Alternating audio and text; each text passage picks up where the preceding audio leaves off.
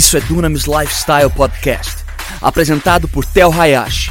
Seja naturalmente sobrenatural. Para você ficar por dentro de tudo que está rolando, siga nossos perfis no Instagram, @TelHayashi e @Dunamis Movement. Eu quero hoje falar sobre João capítulo 1. Se você puder, abre tua Bíblia aí em João capítulo 1. Eu quero falar um pouco sobre o nascimento virgem de Jesus. É Natal, é a época natalina, temos que falar um pouco sobre essa festa, uma festa cristã, que eu sei que tem suas raízes longe de Jesus, mas pela graça de Deus a igreja retomou a narrativa e nós temos hoje uma festa que aponta para Jesus. Para pensar que maravilha é essa, nesse mundo tão secular, nesse mundo que muitas vezes vem com tantas temáticas e narrativas anticristãs, nós ainda podemos comemorar Natal. Sabe, no meio ou no início da pandemia, melhor dizendo, nós tínhamos um ataque contra a Páscoa. E hoje, no final, nós queremos que seja o final, nós estamos ainda vendo também um outro ataque vindo para a segunda festa de Cristo, que o mundo moderno comemora, que é o Natal. E hoje nós queremos nos posicionar como igreja, que queremos dizer que Natal tem tudo a ver com Jesus Cristo. Não tem a ver apenas com festas, com refeições fartas, com trocas de presentes, tem a ver com o nascimento virgem de Jesus, que foi um nascimento, quando nós olhamos, totalmente normal, assim como qualquer outro nascimento, assim como o teu nascimento, assim como o meu nascimento, exceto o fato que Maria, a sua mãe, nunca teve contato com a semente humana. Eu queria que você prestasse atenção nisso que eu estou dizendo, porque as leis de reprodução, aquilo que Deus tinha já estabelecido para a humanidade, é assim que então uma criança, seja ele homem ou mulher, ela é formada, ela é reproduzida. Seres humanos se reproduzem dessa maneira. Essa lei que Deus havia criado não foi interrompida, mesmo com Jesus vindo como homem. Essa lei não foi interrompida. Maria teve uma gestação, assim como outras mães tiveram as suas gestações para os seus filhos e para suas filhas. Não foi interrompida essa lei de reprodução, exceto o fato que Deus usou a sua própria palavra. Fala comigo aqui, a sua própria palavra. Aí na tua casa, entenda uma coisa, a Bíblia nos ensina que a palavra de Deus, a palavra com P maiúsculo, se tornou a semente que engravidou Maria. Tudo da reprodução, toda a parte, todo o processo de gestação foi totalmente normal na Maria, exceto o fato que a semente que entrou nela não foi semente humana, foi uma semente da palavra de Deus. E por isso, se você estiver aí com a tua Bíblia aberta em João 1, eu quero ler esse texto que é muitas vezes lido durante as épocas de Natal, mas abre aí comigo João 1, versículo 1, diz assim, fala aqui no texto que no princípio era aquele que é a palavra. Talvez a tua versão tenha a palavra verbo, V maiúsculo, verbo. Aqui no meu texto do NVI tem palavra com P maiúsculo, se referindo ao próprio Deus. Ele diz aqui, ele estava com Deus e era Deus. Agora, quem é esse ele? Esse ele, a palavra com P maiúsculo, é Jesus Cristo, o Filho com F maiúsculo. Versículo 2, ele estava com Deus no princípio. Agora vai comigo aqui para João 1, versículo 14, desce um pouco aí e diz assim o texto, aquele que é a palavra com P maiúsculo, tornou-se carne e viveu entre nós. Ele habitou entre nós. Vimos a sua glória, glória como do unigênito vindo do Pai, cheio de graça e cheio de verdade. Jesus literalmente foi a palavra com P maiúsculo, a palavra de Deus se tornando carne. Quer dizer isso, a palavra de Deus se encarnou em Jesus. Para pensar quão sobrenatural é isso, que Deus usou a sua palavra com P maiúsculo como um esperma que fez com que Maria viesse ter Jesus. Ele concebe Jesus com o esperma, que é a palavra com P maiúsculo. Agora, você tem que perguntar também, por que é que nessa época de Natal nós comemoramos o nascimento de Jesus? Eu sei que é uma festa que muitos cristãos conseguem então usufruir dessa festa para evangelizar. Muitos cristãos conseguem usufruir dessa festa para contar a história da salvação, da encarnação. Mas sabe, a verdade é que Jesus, e muitas pessoas, assim como eu, nós já pensamos, por que que Deus teve que fazer com que Jesus viesse como homem? Por que que Jesus, a palavra com P maiúsculo, se tornou homem? Eu gostaria de sugerir para você que isso tem a ver com como Deus criou o mundo. A maneira como Deus criou o mundo faz com que ele tivesse que fazer dessa maneira. Também tem a ver com a autoridade que Deus dá ao homem. Também tem a ver com a integridade da sua palavra. Então entenda isso, que quando Deus criou o universo, ele estabeleceu certas leis e certos princípios. E porque essas leis e esses princípios já estavam pré-estabelecidos, a única maneira para que viesse então Deus Filho, Jesus, para essa terra, seria através da forma de homem. E através da forma de homem, ele vem para se tornar 100% Deus, 100% homem. Agora, você tem que entender uma coisa, que desde o Gênesis, e quando você passa tempo estudando Gênesis, você vai perceber que Deus criou o universo a partir de palavras. Ele declara tudo à existência. Deus não põe a sua mão na massa e começa então a criar o universo, o dia, a noite, a separação de terra seca com a água, os peixes, as aves, os animais da fauna. Não. Ele declara tudo à existência. Abre comigo em Hebreus 11, você vai ver que esse princípio, ele já está ilustrado na própria Bíblia. Se você puder, abre aí comigo Hebreus 11, e eu vou ler aqui do versículo 3. Diz assim, que pela fé, fala comigo, pela fé. Sabe, às vezes a gente quer entender as coisas do Espírito pelo nosso raciocínio. Tem muita coisa que vai fazer sentido racionalmente, mas tem algumas coisas que você vai ter que dar o passo de fé.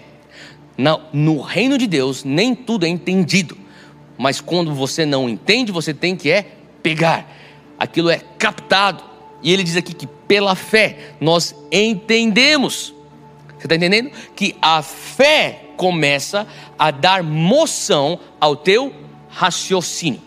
Ele diz assim, pela fé nós entendemos que o universo foi formado pela palavra de Deus. E mais tarde a ciência vai provar que isso aqui é verdade. Que o mundo foi criado a partir da declaração da palavra de Deus. De modo que aquilo que se vê, o visível, não foi feito do que é visível. O que está acontecendo aqui é a explanação de um princípio do reino, que nada daquilo que é físico e visível parte do próprio visível e físico. Pelo contrário, aquilo que nós vemos hoje como terra, aquilo que é físico, aquilo que é visível, partiu de uma fonte invisível. Essa fonte invisível é justamente as declarações da palavra de Deus. Agora, entenda que já que Deus criou e cria tudo, até hoje, através de declarações, não poderia ter sido diferente quando vem então o segundo Adão. Ele tinha que declarar algo. Abre aí comigo aquilo que Paulo escreve em 1 Coríntios, capítulo 15. Se você conseguir, chega lá comigo, 1 Coríntios, capítulo 15, e eu vou ler versículo 45.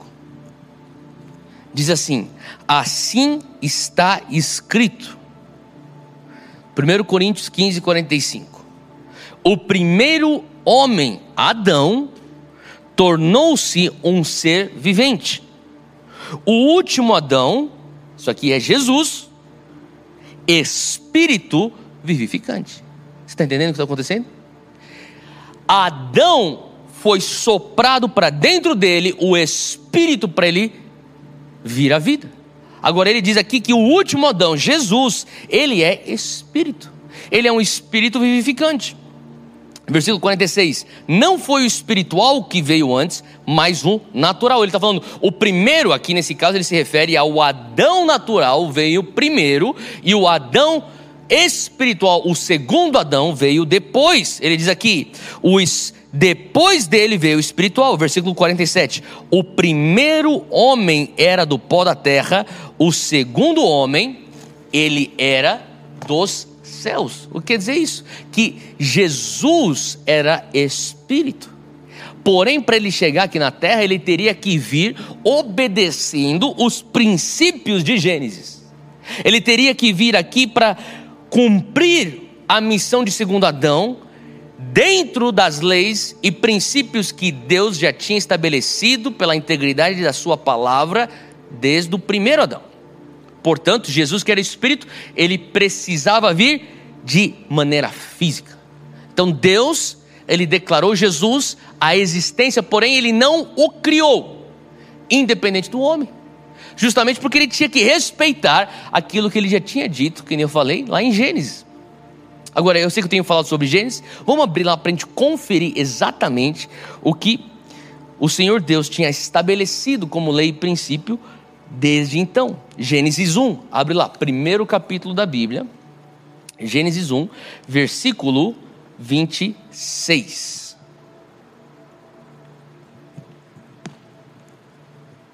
Deus está falando com a Trindade e ele diz assim: façamos um homem à nossa imagem, conforme a nossa semelhança. Domine ele sobre os peixes do mar, sobre as aves do céu, sobre os grandes animais de toda a terra e sobre todos os pequenos animais que se movem rente ao chão. Fala comigo, domínio. Eu sei que essa palavra domínio talvez causa um pouco de resistência, mas é o que a Bíblia está dizendo. Ele está falando, eu vou dar para um homem o domínio sobre a terra. Versículo 27, criou Deus o homem à sua imagem, a imagem de Deus o criou, homem e mulher os criou. Versículo 28, Deus os abençoou e lhes disse, presta atenção nisso, sejam férteis e multipliquem-se, encham e subjuguem a terra. Dominem sobre os peixes do mar, sobre as aves do céu e sobre todos os animais que se movem pela terra.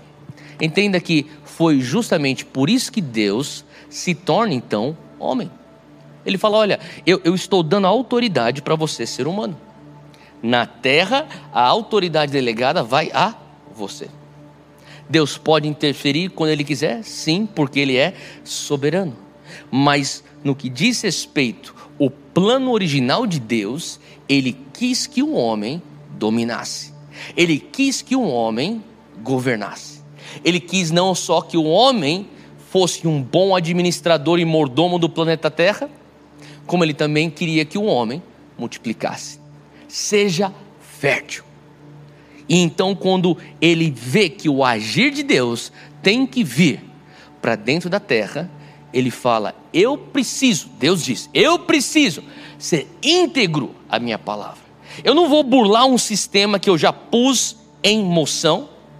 O que eu vou fazer é, eu vou salvar a humanidade, mesmo com esse sistema pré-estabelecido, e por isso, aquilo que é espírito, a palavra com P maiúsculo, ela vai se encarnar. Mas para ela se encarnar, ela precisa se encarnar de uma maneira que não é corruptível. Ele não poderia ser um ser humano como eu e você, que carrega pecado original. Você já parou para pensar nisso? Que nós já nascemos com pecado? Que ninguém ensina uma criança a mentir? Que ninguém ensina uma criança a manipular?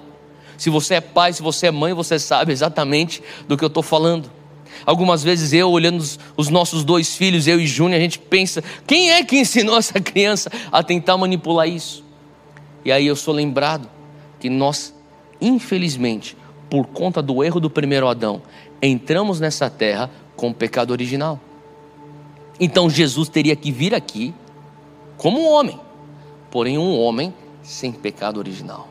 Por isso que a semente pura, incorruptível, foi depositada no ventre da Virgem.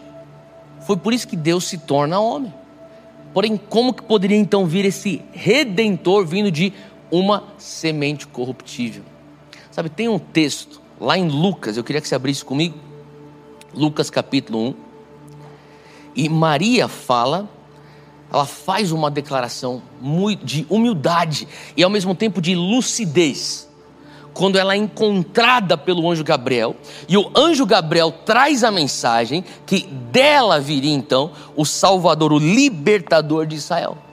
Abre comigo aí em Lucas 1, e eu vou ler com você, Lucas 1, versículo 38, o anjo Gabriel vem, e quando o anjo Gabriel começa a falar de tudo que iria acontecer, versículo 38, respondeu Maria: sou serva do Senhor, que aconteça comigo conforme a tua palavra. Olha só que declaração extremamente importante. Ela é lúcida e humilde ao mesmo tempo. Olha, eu sou a tua serva, que aconteça comigo de acordo com a tua palavra. Eu não sei exatamente, mas o Senhor já lançou algo aqui. A palavra era: você vai conceber algo que veio do Espírito Santo. Eu não sei como, mas algo foi liberado no Espírito, que essa semente venha produzir de acordo com a tua vontade, que aconteça comigo de acordo com a tua palavra. E por isso que nós podemos justamente entender o novo nascimento da mesma maneira. Abre aí comigo 1 Pedro, se você puder aí, chega comigo, capítulo 1, versículo 23. Olha só o que o apóstolo Pedro nos fala sobre esse novo nascimento, esse processo que é receber a palavra com P maiúsculo, o próprio Cristo em nós. Versículo 23 ele diz: vocês foram regenerados, não de uma semente perecível. Ele fala: você nasceu de novo, não a partir da semente que veio do teu pai biológico. Você nasceu de novo a partir da palavra que veio de Deus, do P maiúsculo. Ele fala: vocês foram regenerados não de uma semente perecível, corruptível, mas de uma semente incorruptível, imperecível, por meio da palavra de Deus, que é viva e permanente.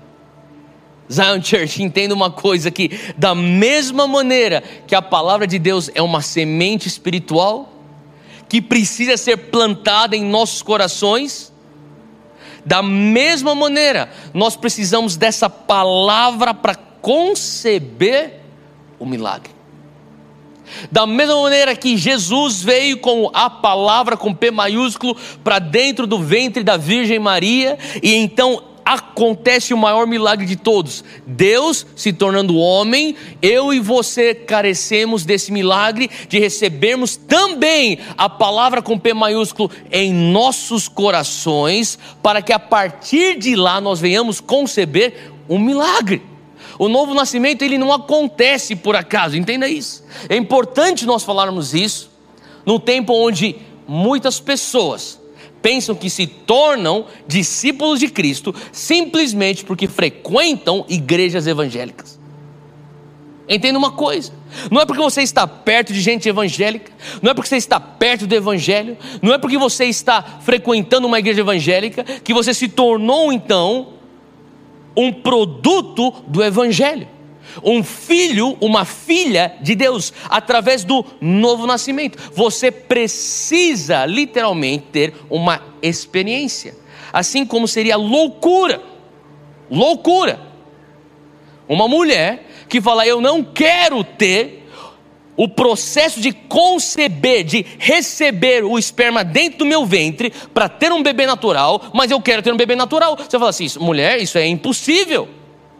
Existe uma lei natural que você precisa respeitar para que você venha ter um bebê natural.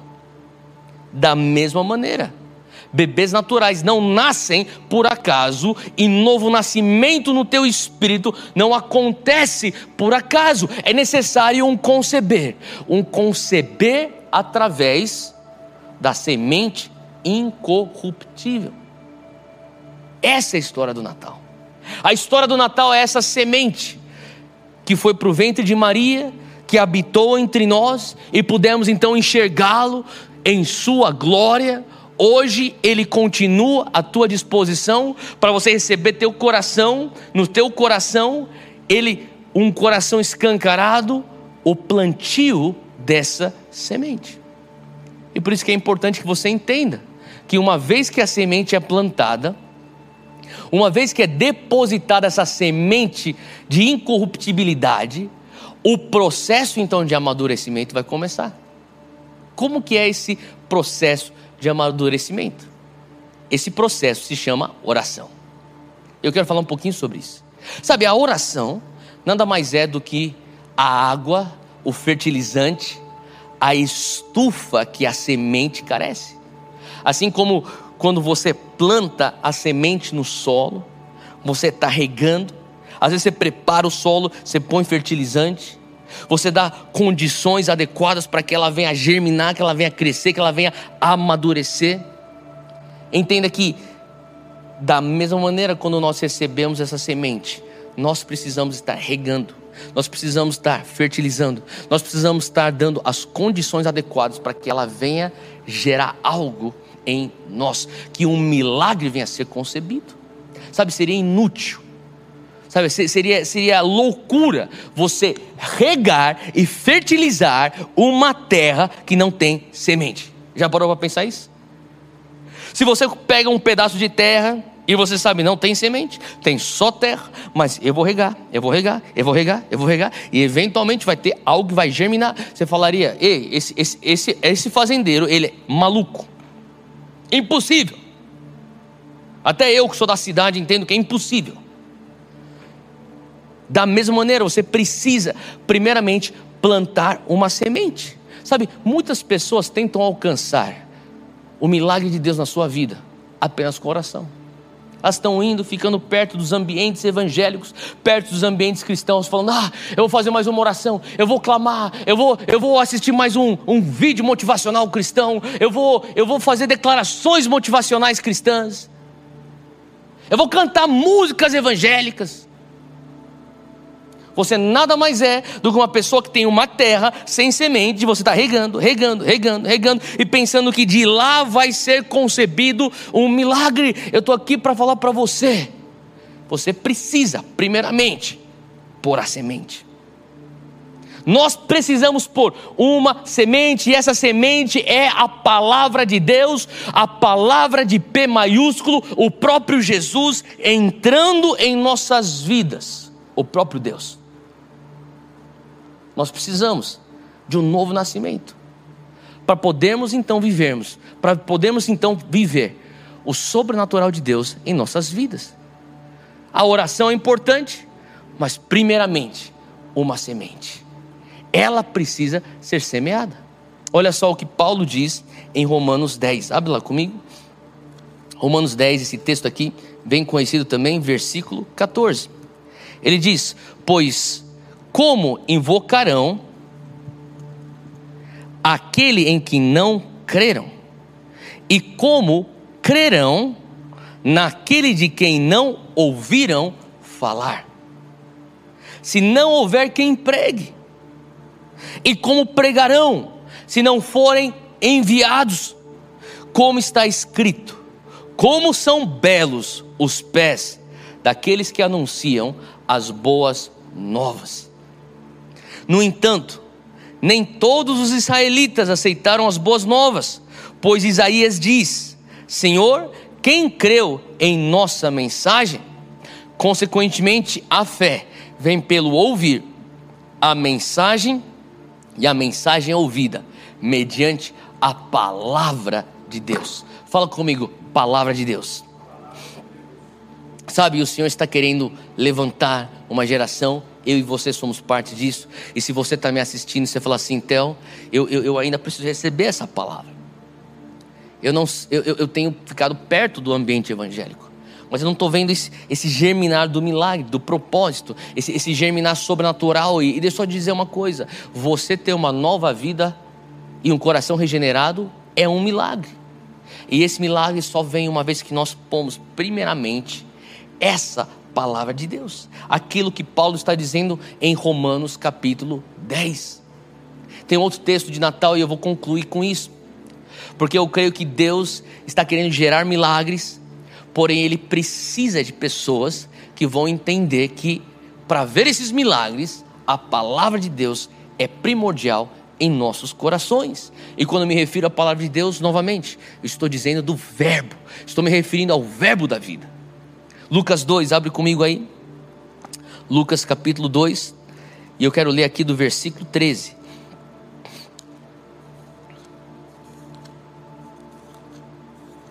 Lucas 2:13 diz que de repente uma grande multidão do exército celestial apareceu com um anjo louvando a Deus e dizendo: glória a Deus nas alturas e paz na terra. Fala comigo: paz na terra aos homens aos quais Ele concede o seu favor.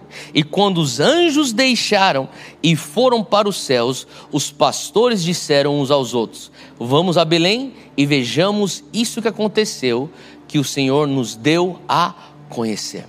Entenda uma coisa, versículo 14 diz: glórias a Deus nas alturas. Isso é o que os anjos estão louvando a Deus.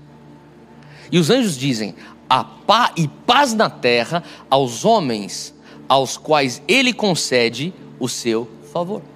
Agora, obviamente, nós entendemos pela história da humanidade, nos últimos 2000 anos, que quando Ele diz paz na terra, Ele não está falando sobre o cessar de hostilidades entre homens e nações. Nós tivemos diversas guerras desde então. O que Ele está se referindo é paz entre o homem e a guerra com Deus.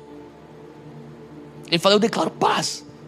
O momento que você recebe a minha palavra com P maiúsculo, você recebe então paz. Deus não é mais o inimigo do homem. Essa é a história do Natal. É um Deus que diz: eu quero me relacionar com você.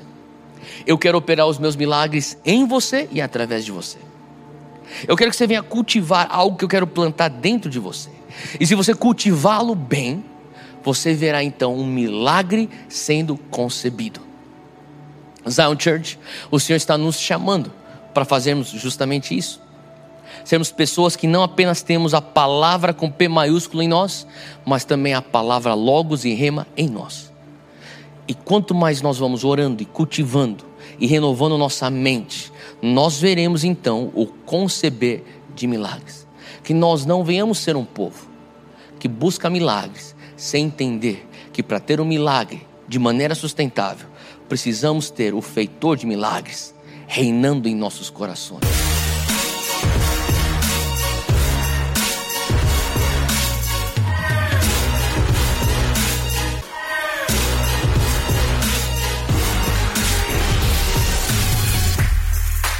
Obrigado por ouvir o podcast. Siga o podcast para receber as últimas atualizações e compartilhe com um amigo essa mensagem.